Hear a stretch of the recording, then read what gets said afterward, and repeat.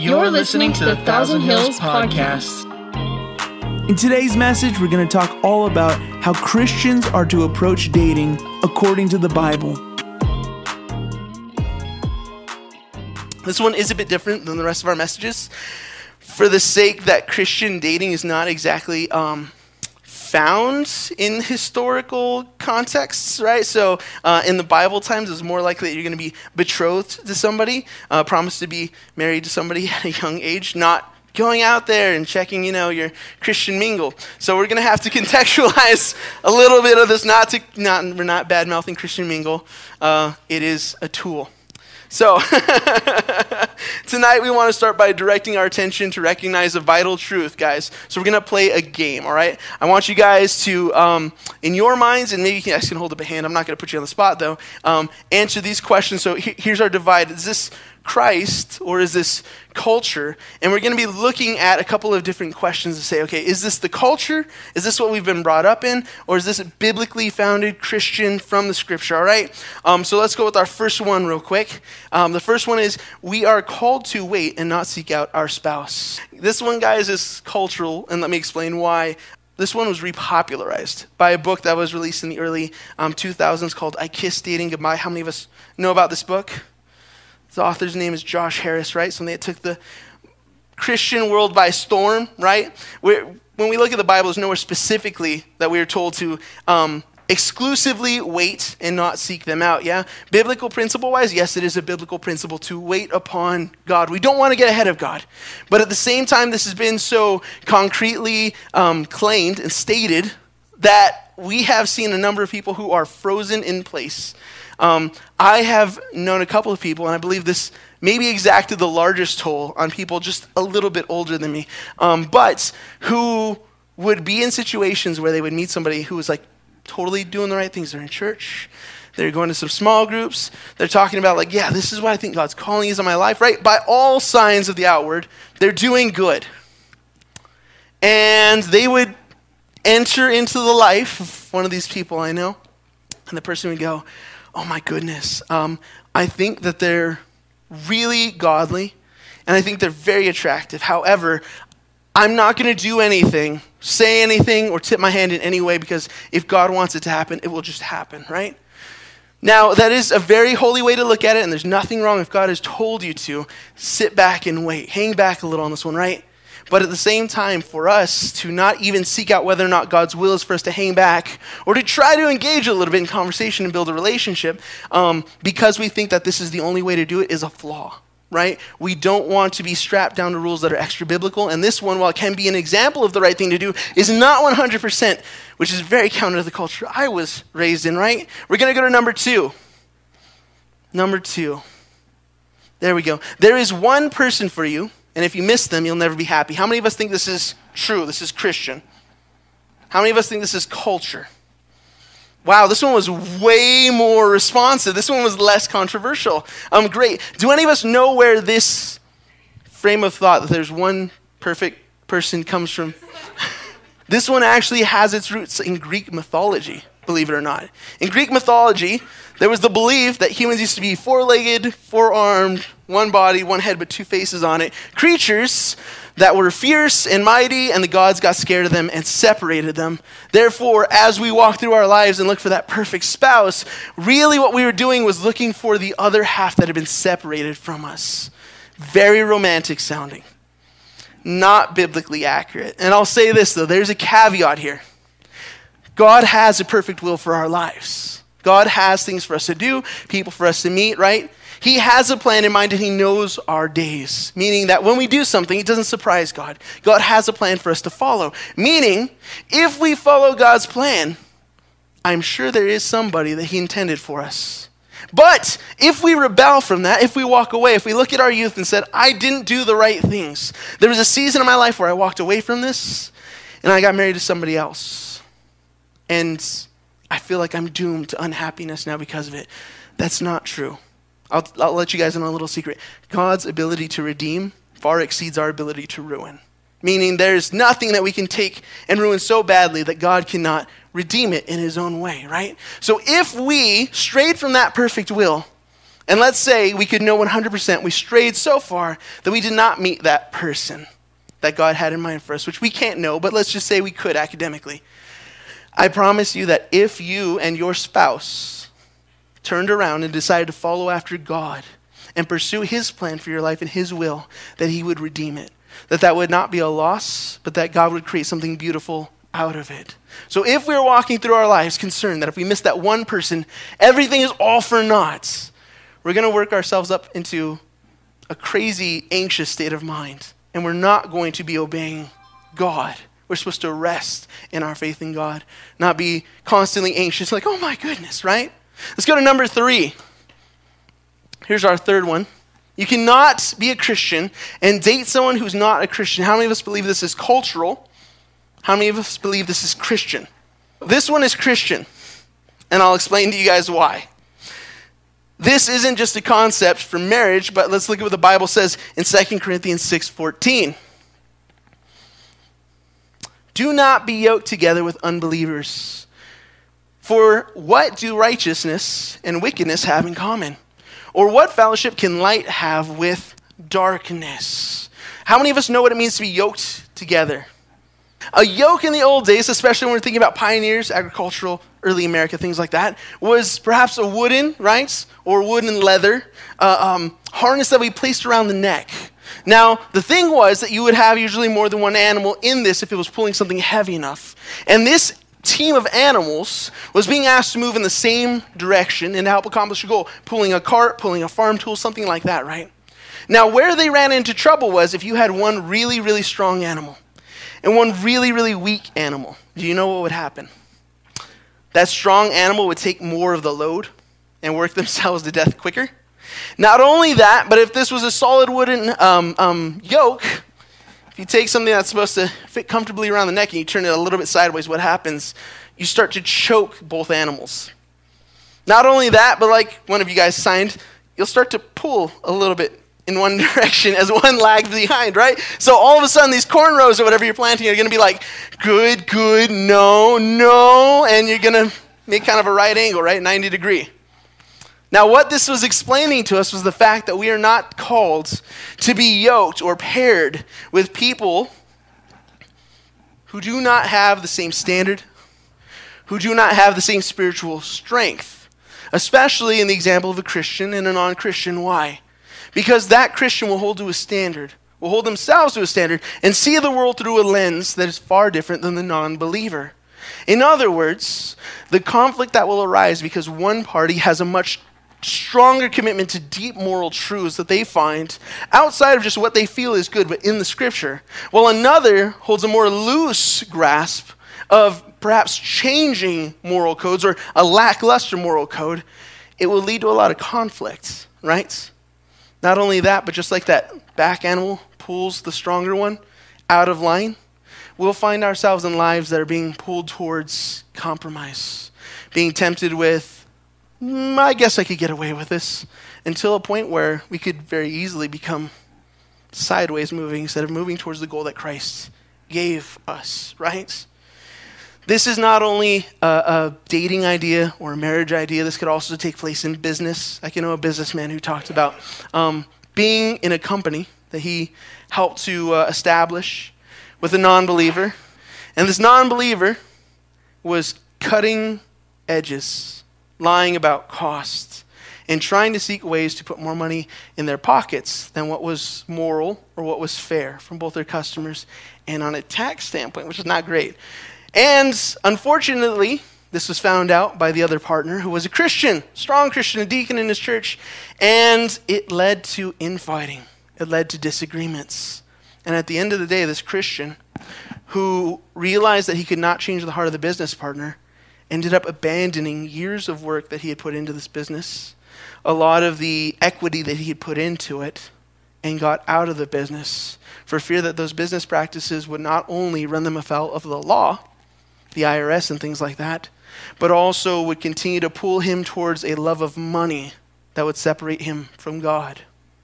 So, when we look at the Bible, it's very clear that we are not called to pair ourselves up with an unequaled partner. This one is true. What about number 4? It is a sin to date for a long time. You should be married. How many of us think that it is a sin to date for a long time?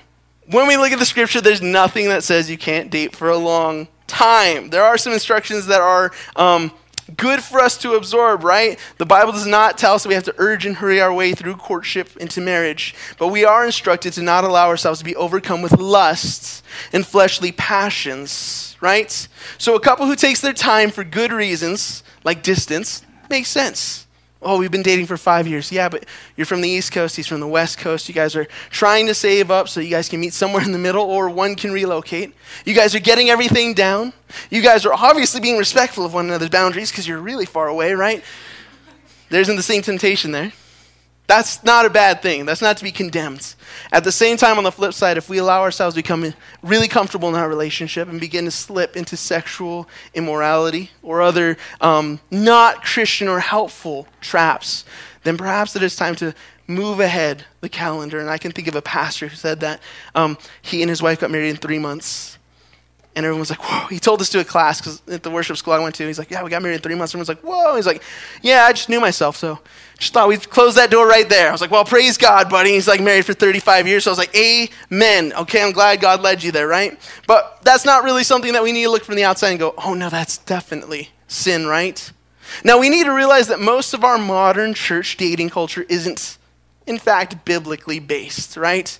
Many things about the way churches think about dating simply do not align themselves with the actual biblical precedents.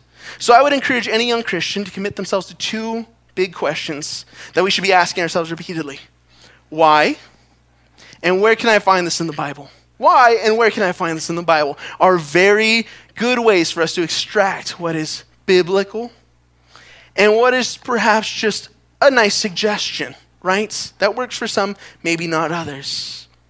And we have to ask ourselves, if a lot of these rules that churches echo aren't true, why do you think so many sets of rules exist? Have any of us noticed that there's a ton of rules that aren't exactly found in the Bible in a lot of different topics? How many of us have experienced that? How many of us have heard that you can't be a pastor unless you've gone to seminary? Where's that in the Bible? I don't remember the chapters where Peter went to seminary. I don't remember the chapters where the fishermen went to college and gained their education before they followed Christ. It might be a helpful idea, it might be a good concept, it might be a good bit of wisdom, but it is not a biblically founded fact, right?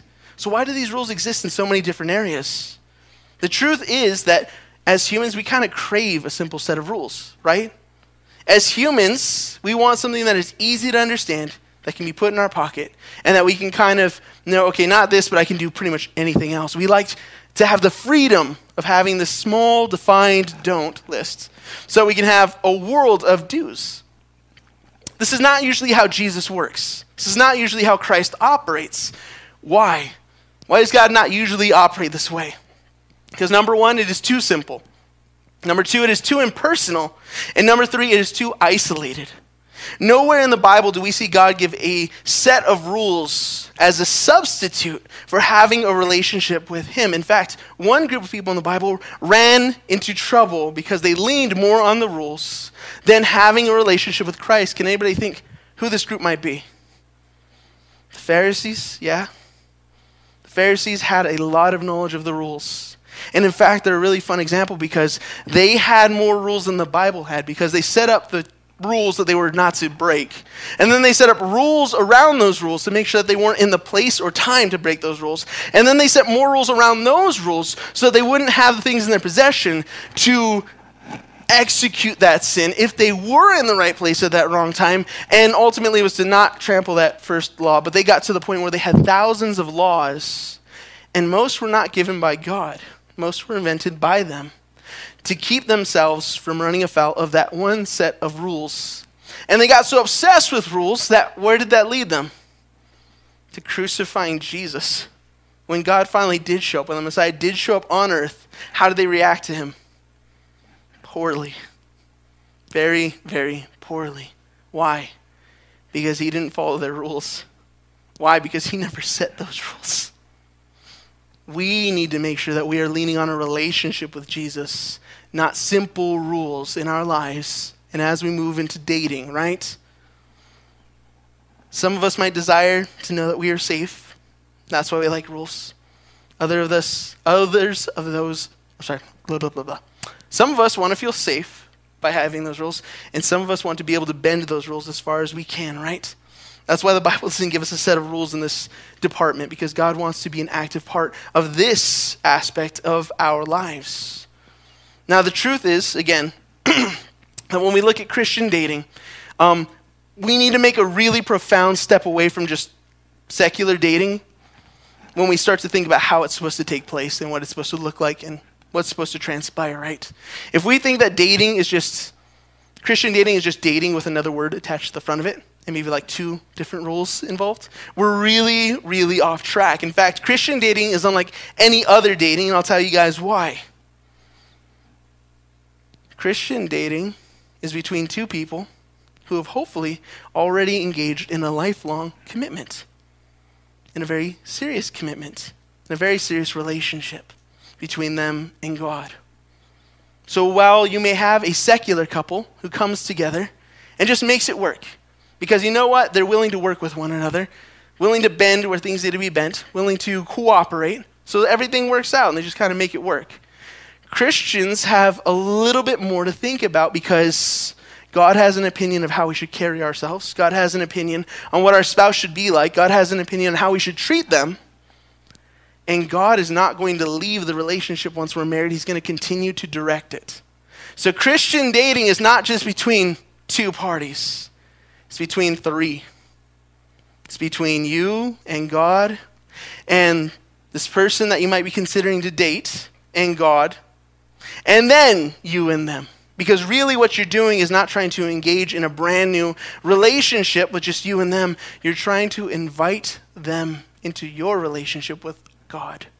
You're trying to invite them to live life alongside you. And the life that you are supposed to be living at that point is one that serves God. So, what we want to look at, guys, is not rules for dating, but 3 things that should help us to walk through this process with honor, respect, and understanding about what we are doing. And hopefully this should add some clarity as to whether or not you're dating the right person. I believe in you guys. I believe in you guys. This is not aimed at anybody. Number 1, do not allow dating to be your hope for finding identity and becoming complete. Let me explain what I mean. There's a huge temptation to believe that we are incomplete as people without a spouse. It is a natural temptation, right?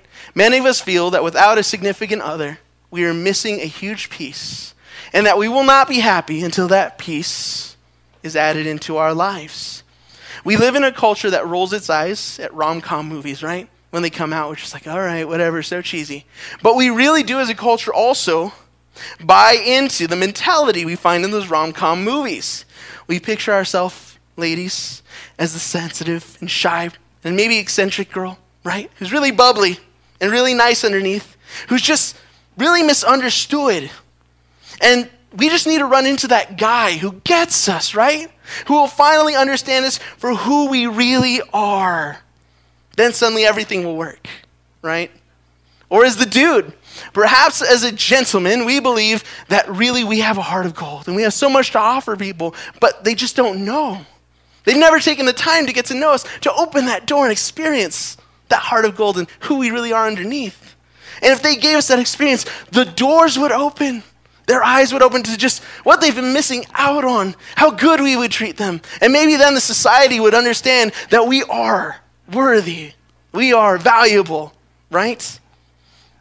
It's a totally cheesy concept, but again, people take this subconsciously very seriously. Why?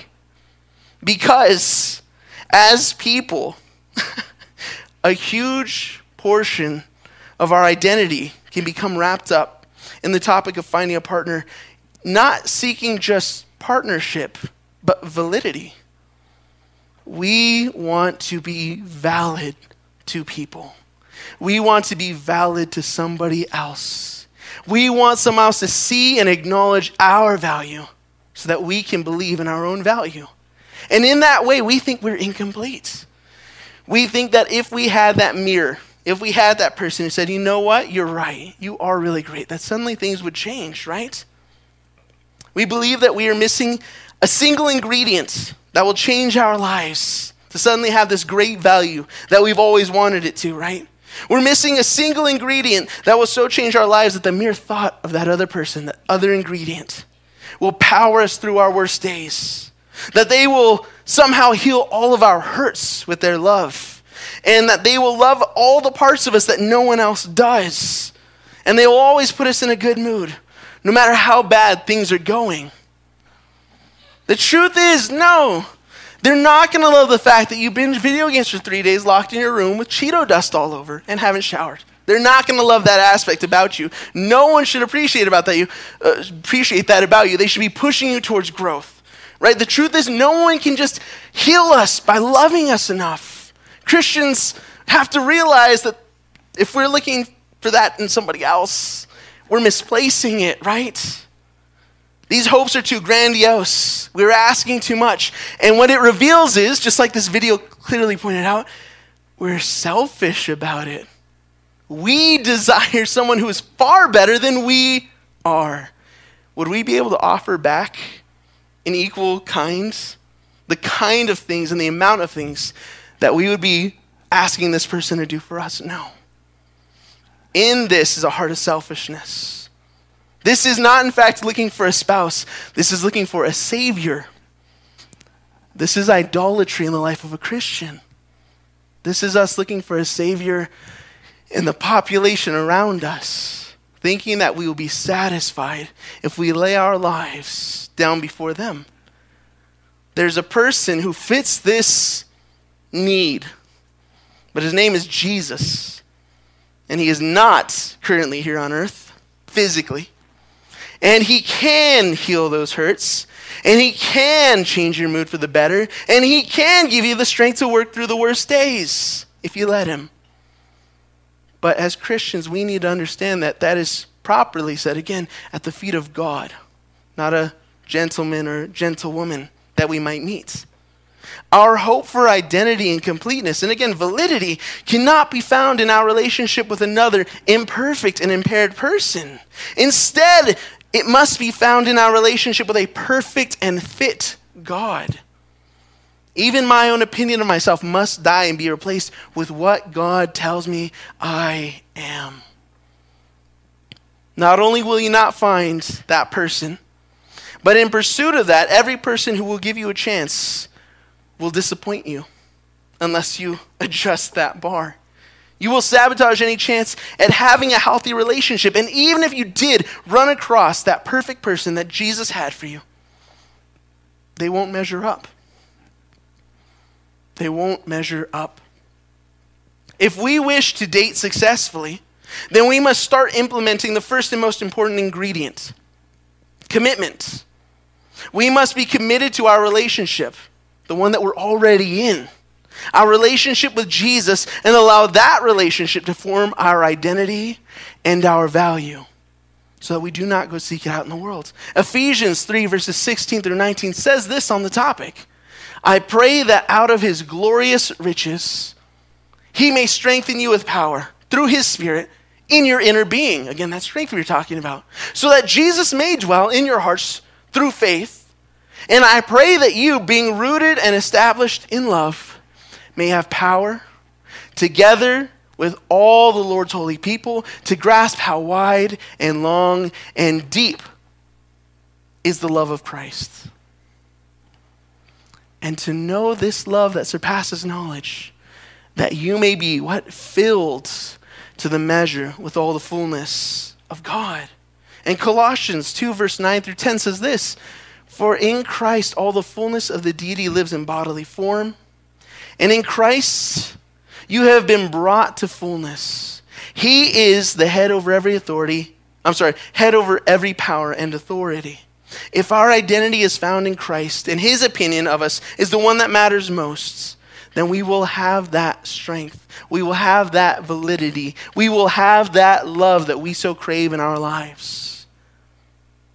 And not just in part, but in fullness. Jesus is the person who will be the one, again, who heals our wounds maybe even in tandem with someone that you love, encouraging you to continue on. But he is the only one who can do the heavy lifting. Jesus is the one who needs to be the one who brings value to your life, and he needs to be your strength to make it through life. And I say this part about God needing to be our strength because guess what? If someone else is our strength and is the reason why we continue going, keep hoping, and behave ourselves because they deserve us to be so well behaved, they deserve the best, then guess what? When they fall even this much short, how will we treat them? If they're the only reason that we behave ourselves, and we do not behave ourselves because Christ has asked us to, if we do not live virtuously because God has commanded us to, and because God loves us perfectly, and we place that on somebody else, then we will turn on them. And when they're in a moment of need and not giving us what we need selfishly, we will not support them. We will make their lives worse. Thank you for listening to today's message. If you would like to listen to more messages like this, you can find us on Spotify and iTunes by searching for Thousand Hills Podcast. Thank you for listening to and supporting this ministry of Thousand Hills Church.